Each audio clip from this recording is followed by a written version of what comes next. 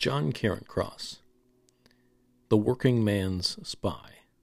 He was born outside of Glasgow in 1913. He had 4 brothers and 4 sisters. His father ran an ironmonger's shop. His mother was a primary school teacher. Though he wouldn't call himself religious, according to his biographer, his Presbyterian background gave him a fierce feeling of independence, a refusal to accept a feudal class structure, and a confidence in personal worth and dignity. Cairncross graduated from the University of Glasgow in 1933 with a degree in German and French. He studied modern languages at the Sorbonne in Paris, and then at Trinity College of Cambridge. At Cambridge, he hung out with left-wing circles and met with other members of the future spy ring. He was the 5th member and the final member of the Cambridge Five. Or was he? I'm Sam Logan, and you're listening to the podcast The Story Is, the podcast where we talk about the past, the present, and the personal. This episode is the 6th and final episode of the series, Why Spy? In this episode, we are looking at John Cairncross. Like any good spy, John Cairncross has his story of his life. In fact, he wrote about it, entitled Enigma Spy. And that's what John Cairncross is. He's an enigma. He's someone that's hard to figure out, because there are those who say he was a certain way, and he says he was a certain way. He admits he's a spy. What he never admits, even though many have confirmed, that he is a member of the Cambridge Five spy network, which is why he has 2 angles of this. I'm not even sure what nickname to give him. Is he the working man spy? Or is he, according to Geoff Andrews' titled biography of John Cairncross, is he Agent Moliere? I found the book Agent Moliere by Geoff Andrews very intriguing and interesting, and I recommend it, as it gave me a great insight into how John Cairncross grew up, and how he differentiates himself from the rest of the Cambridge Five. It's in that book that is made the observation that the other Cambridge spies had an early education in the ways of privilege.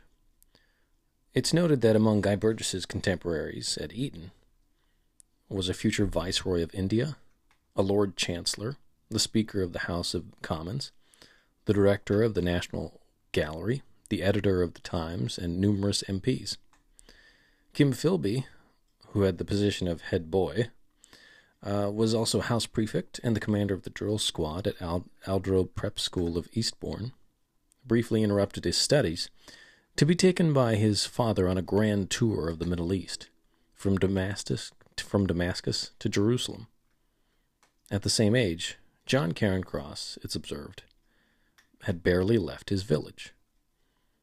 Later at King's Scholar at Westminster School, Philby was told by his grandmother not to mingle with working-class children, lest he might catch something. By contrast, Geoff Andrews notes, John Cairncross's academic career had its roots in his Scottish education system, less concerned with hierarchy and ritual and status, and more focused on providing a meritocratic vehicle of social mobility which enabled the most talented pupils to get into a well-regarded secondary education system, where they would take higher grade, with the prospect of going into university. He went into Cambridge College. From there he went into the business of espionage. From 1941 to 1945, Cairncross supplied the Soviets with 5,832 documents, according to the Russian archives. In 1944, Cairncross joined MI6, the Foreign Intelligence Service. In Section 5, the Counterintelligence Section, Cairncross produced, under the supposed direction of Kim Philby, in order of battle, a strategic military positions of troops of the SS. Cairncross later suggested that he was unaware of Philby's connections with the Russians, so Cairncross worked nearby Philby, but we don't know if he worked with Kim Philby. In October of 1944, he wrote to his Soviet leaders in foreign intelligence that, "I'm delighted that our friends found my help worthy of attention, and I am proud that I contributed something to the victory, which led to the almost complete cleansing of the Soviet land from the invaders." In March of 1945, he was awarded a £1,000 per year pension, but he refused it. Yuri Modin, the Russian KGB controller, the Soviet contact for the Cambridge 5 unit, in London claims that Cairncross gave him details of nuclear arms to be stationed with NATO in West Germany. He doesn't give a date for this message, but Cairncross was at the Ministry of Supply in 1951, and NATO was established in April of 1949.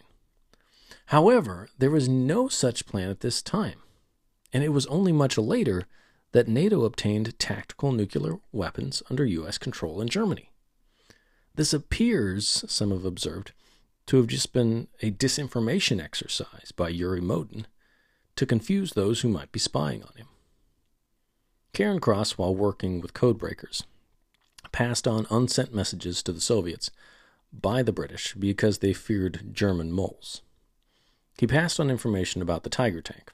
The Russians were able to analyze the steel of the tank and prepared by gathering armor-piercing missiles.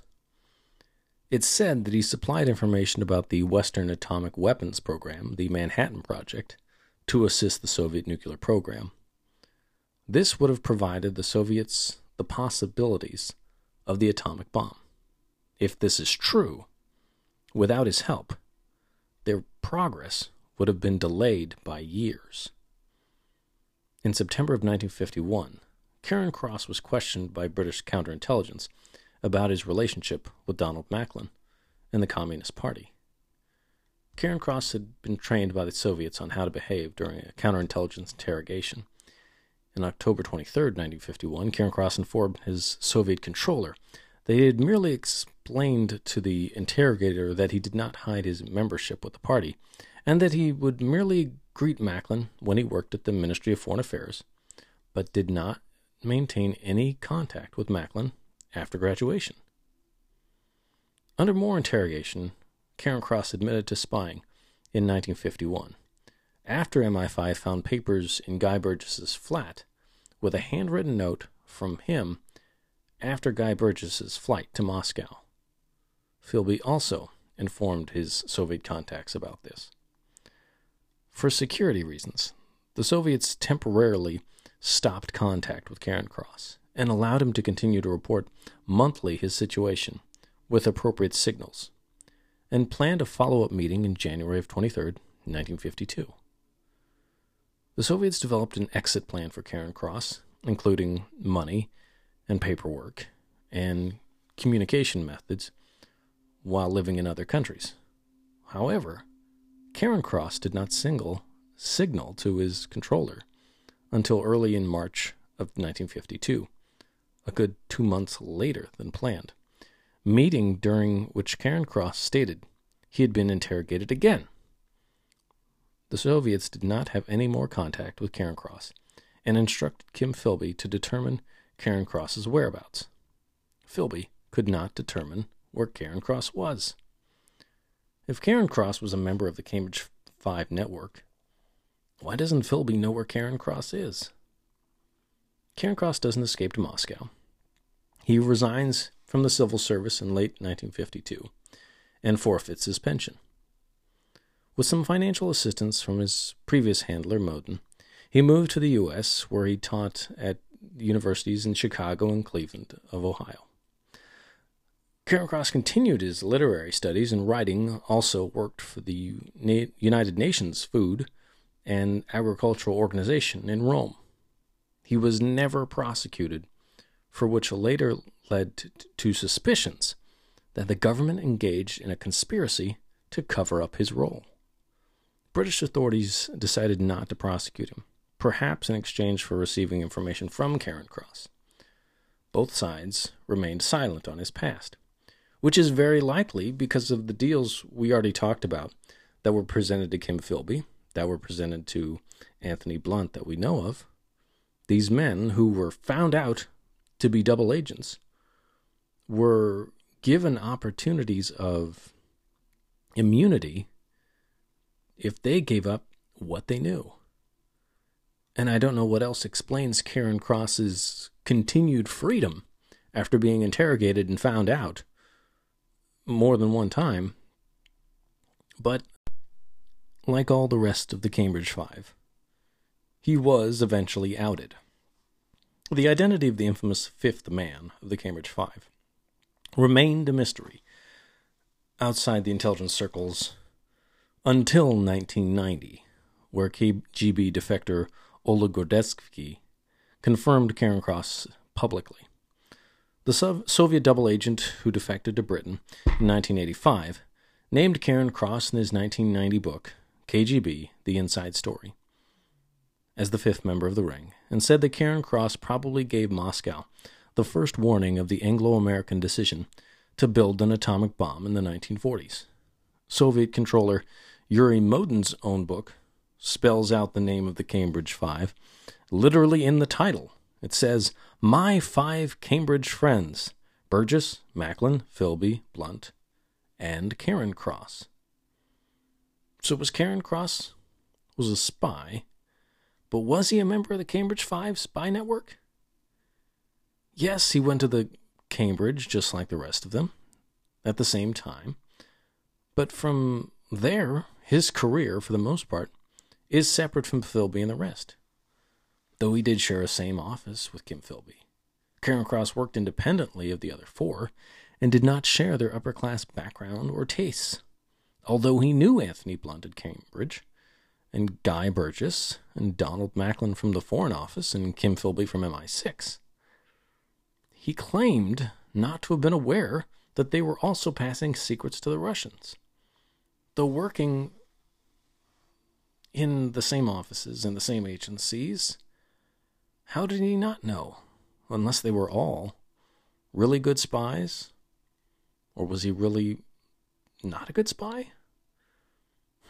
Yet Yuri Modin and Oleg Gordetsky insist Cairncross is the fifth man. Cairncross insisted to the last that he never betrayed secrets that damaged Britain, and he was not ashamed to admit that he had given the Soviet Union information it used to win the Battle of Kursk. John Cairncross moved back to England and prepared his memoirs, which were published after his death. They were titled The Enigma Spy. John Cairncross, the last survivor of the KGB's Ring of Five. The BBC News says he was a testament to misconceived idealism found among the Britain's intelligentsia of the 1930s, and a testament to the futility of MI5's hunt for Britain's communist traitors. But why did he spy?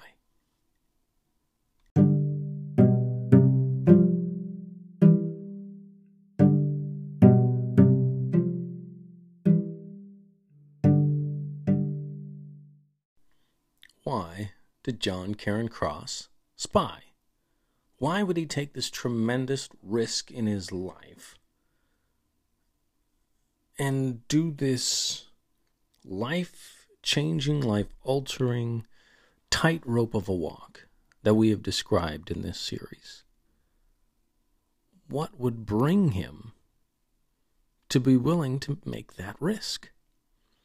Well, like the other members of the Cambridge Five, though he has many differences, his similarity is that he had a very difficult relationship with his father.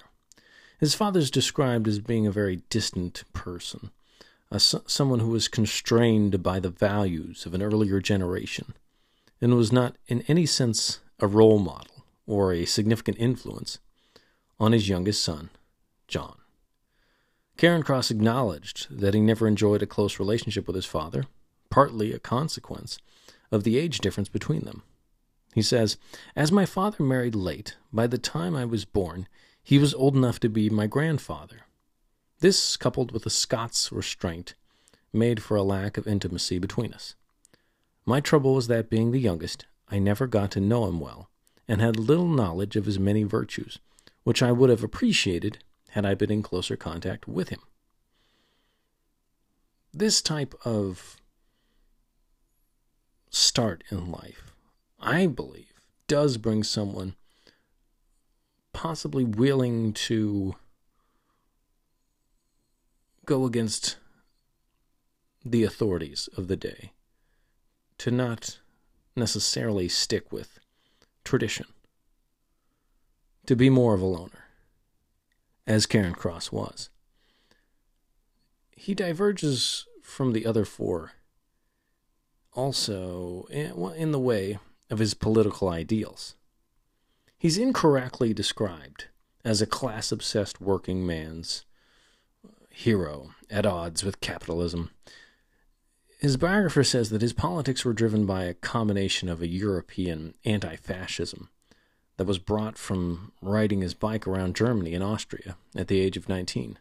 His politics were also enhanced by meetings with Italian exiles in Paris. He is described as having a Scottish disdain for the inertia and elitism and conservatism of English governing institutions. His biographer points out it's from Molière and not Marx he gained contempt for the witty French intellectuals as they paraded their follies and privileges. It's interesting that one of his relatives, T.S. Cairncross, produced, in addition to poetry, books on the mission and role of ministers, the elements of a good sermon, and the task of reviving religion in a secular and commercial world. He also researched his own family history, discovering links between his ancestors and Walter Scott, and uncovering what he took to be a Cairncross motto, which he prefaced some of his ideas and values. The motto was, "I fear none in doing right." John Cairncross's biographer wrote that it might be said that John Cairncross adopted a similar principle in later life when explaining why, on anti-fascist grounds, he had decided to pass confidential material to the Soviets at the time of appeasement and during the Second World War. I fear none in doing right. Above all, however, it is his conversations with Nazi supporters in the year before Hitler took power that had a lasting impact. It's interesting, as they noted his riding a bike in Germany and really his travels before going to college. He has this trip with someone he knows by the name of Joseph Wettler, who's a young German he got to know in Glasgow. Now, while Joseph was out, Cairncross meets with his father, who served in World War I, and told him stories of his wartime experiences, which had taken him within 20 miles of Paris. Herr Wettler offered unambiguous explanations of Germany's prevailing problems, his biographer writes, which were now stirring a growing unrest among the population in Germany. He attributed it all to a lack of discipline. Germany must have an army, he told Cairncross, in what would become a common theme for Cairncross as he traveled from town to town, city to city. Wettler also insisted Poland was making things difficult, and to prepare for any future conflict, he felt there must be conscription. Ask any old German, Wettler tells Cairncross. He will tell you that his happiest 2 years were his 2 years spent in the army. And he bemoaned the decline of discipline among the young while he regarded the implications of the Versailles Treaty, which held Germany liable for the war damage and demanded reparations and disarmament as a result, as a disastrous treaty. The implied guilt on the back of defeat had created only economic hardship and burning resentments, which the Hitler followers were exploiting by great promises. Wettler did believe that Hitler had already reached his zenith and would decline. This was the first of many troubling conversations Cairncross would have during the rise of Hitler. Herr Wettler told him that he too had enjoyed all quiet on the Western Front, and found it quite realistic. The next morning Joseph took him to meet his aunt, who introduced Cairncross to German wine, while in the dialect he sometimes found difficult to follow. The aunt described a recent clash between communists and Nazis. As Joseph showed him around Cologne Cathedral, Cairncross heard more on the causes of the First World War and its aftermath. Germany had not violated Belgium's neutrality, and France would have placed her at a disadvantage. Besides, Russia was threatening Austria, so Prussia had to support her, etc., etc., writes Jeff Andrews. Very interesting, Cairncross noted. He found what followed more disturbing. His friend Joseph laid forth concerning the evils of Jews. According to Joseph, they were atheists, immoral, dishonest in business, and anti-national. He pointed out that there was much dishonesty among the native Deutsch magnates, but he said all potentates were Jews. It amounted to this: all the successful personages in Germany were Jews, often by somewhat shady means. And this was bad for Germany. Therefore, according to Joseph, the Jews must go. Then he said, nobody kept to the Treaty of Versailles. Everybody is arming. The German minorities in Alsace-Lorraine were oppressed. Therefore, Germany should not keep to it. Cairncross decided to no longer spend any more time with Joseph and left for Koblenz. In Koblenz, he stayed at a very affordable hostel, Jeff Andrews describes, where he listened with interest to the political views of his fellow lodgers, which included both a communist and a Nazi. The communists argued that Hitler had won support through lies and claimed that Nazis were jingoists. The socialists were regarded by communists as the Macklin type, the MacDonald type, no friends of the workers, Cairncross observed, in a reference to the bitterness towards Britain's prime minister, who had expelled from the Labour Party in 1931 after deciding to lead a national government with conservative support. The unemployed Nazi, lame and dependent on begging for money, showed Cairncross a poem he had written. It was entitled My Fate. And it seems Cairncross was fated to be confronted by the evils of the coming Nazi Germany. Cairncross had started differently, but his end is the same. Cairncross believed in socialism and saw that fascism of Germany was something that was a great evil, and it was, and that this great evil required betraying crown and country. Though he insisted he never compromised Britain with the intelligence he passed on. But how is that possible? As we know what intelligence is, by simply passing on information, you are by default informing on your own government. By giving information on a city, you are by default telling the Soviets where Britain has spies, where Britain has sources, where Britain has eyes. Even if the information was gathered about Germans, he was informing on the extent of British intelligence. But this brings us to the ultimate question of the series. Were these men heroes or traitors? Remember, at the time, communism was seen as the enemy of fascism, and democracies were doing barely anything to oppose the Nazis. Or if they were doing anything, they were opposing rearmament at the same time, which made them look weak. Only the communists had the 1930s equivalent of street credibility in terms of being against fascism in a way that appealed to the young and the idealistic. If you ask Russia, they'll say the Cambridge spies were heroes. Philby's work led to the death of dozens of British agents. making him a reviled traitor once he was exposed in Britain. But in Russia, he is still admired as a hero. A plaque in his honor was unveiled at the head of the Foreign Intelligence Service at its headquarters in Moscow. In a story in December 2019, Russia honored two of the notorious Cambridge 5 spy ring as President Putin railed against Britain and France for appeasing Hitler. Sergei Narishkin, director of Russia's Foreign Intelligence Service, said that Guy Burgess and Donald Macklin, the Soviet wartime British agents, made a significant contribution to victory over fascism. Strangely, Putin leaves out that Russia's own non-aggression pact with Nazi Germany, and that it was only ended when Germany turned against Russia. What were all of them thinking after the non-aggression pact? How were they fighting fascism by helping an ally of fascism? Because of his memoirs were written under KGB supervision, it's hard to know exactly what Kim Philby felt about this event, which enabled Hitler only to have a fight on one front against France and the West.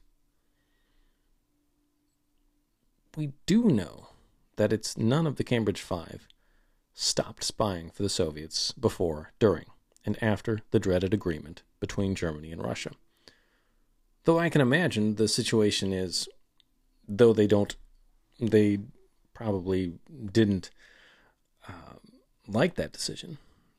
By the time that agreement is made, all five of the Cambridge 5 are too deep in it to turn back. They're too deep in it to have any individual voice of their own. If you remember, Soviet Russia is very paranoid at this point and is executing people who even have a whiff of traitor. So if they were upset about the non-aggression pact, they really didn't have an option of backing away, of no longer being a spy for Soviet Russia. Now, the documentary of Tracking Edith brought up a good point. Towards the end of the documentary, it talks about the Cambridge 5 giving Russia the bomb through their efforts. Without that, does America bomb not only Japan, but Korea or China? With no fear of equal retaliation, would the world have seen more death and destruction by the American atomic bomb? Again, I don't know, but I'll pick a Cold War over an atomic wasteland any day. Hindsight makes the spies a sort of hero, but they had no way of knowing how Russia would use the atomic bomb in the future. They had no way of knowing that Russia wouldn't be the one to lay waste to the world. It is heroism by chance, by default, by happenstance. Here are some concluding key points. Things I've observed and learned and noted as going through this series that relates to not only the conclusion of the events of the Cambridge 5, but how it reflects the everyday life and world and political world and the way that we think. Some of the things and points that I've come across and realized and observed. One is, when you alienate a segment of your population, don't expect undying loyalty. When making someone's lifestyle or orientation against the law, when the law doesn't respect them, don't be surprised when they don't respect the other laws. When you say you're fighting fascism, it's another point. When you say you're fighting fascism, look around and see who you're allying yourself with. Look at who you're really helping, not just who you think you're helping. Simply by labeling everyone who doesn't think exactly like you a Nazi doesn't stamp out hate. It makes you appear like the boy who cried wolf, so when the real thing comes, your label has no effect on those you wish to fight with you and fight against, and those who wish you harm. Radical political idealism can blind anyone. We saw it in Nazi Germany, and we see it again with the Cambridge Five. It can blind you to its failures until it finally comes for you. By then, it's too late. You find your radical dream a real nightmare after you turned your back on your own country, family, and friends for a utopia that by its very name tells you it's unreachable. Over the years, Kim Philby and his classmates at the Cambridge University became the group we also know by their Soviet nickname, the Magnificent Five. Kim Philby, Anthony Blunt, Donald Macklin, Guy Burgess, and John Cairncross. There were other spies, and there could have been more, but it's the five that have become the most infamous. The Cambridge Five are the most infamous because they continued to be pushed by Russia as heroes. These were men who were clearly traitors, whether they wanted to admit it to themselves or not. They weren't trying to accidentally keep the Cold War cold. The Cambridge Five are infamous because they were never punished for their crimes. But that point I disagree with. They weren't officially prosecuted. Some cut deals with authorities, but not one of them went unpunished. They all lost something or someone. All their lives were dramatically changed forever. They weren't punished by the law, but they were punished by life. What we know about the Cambridge Five has made them infamous. But what we don't know is what made them dangerous. We may never know all the information they passed along, or how many lives were affected by their actions. But here at the end, we know why they spied.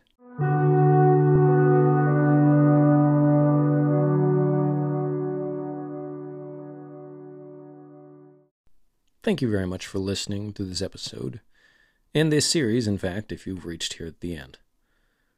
I do recommend you read Jeff Andrews' book, The Life of John Cairncross, the fifth man of the Cambridge Spy Circle, Agent Moliere, as a significant portion of this episode came from that book.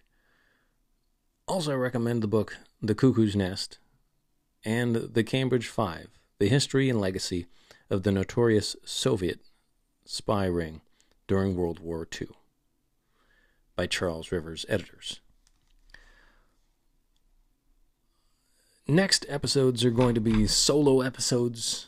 I haven't yet, not ready to announce what the next series is going to be. The next few episodes will be solo episodes, standalones, where we'll talk about isolated stories, maybe get some personal thoughts. I guess it all depends on how I'm feeling at the time. And, but yes, we've got many great stories ahead, and I hope you'll stick with the show. Until then, I'm Sam Logan. That's my story, and I'm sticking to it.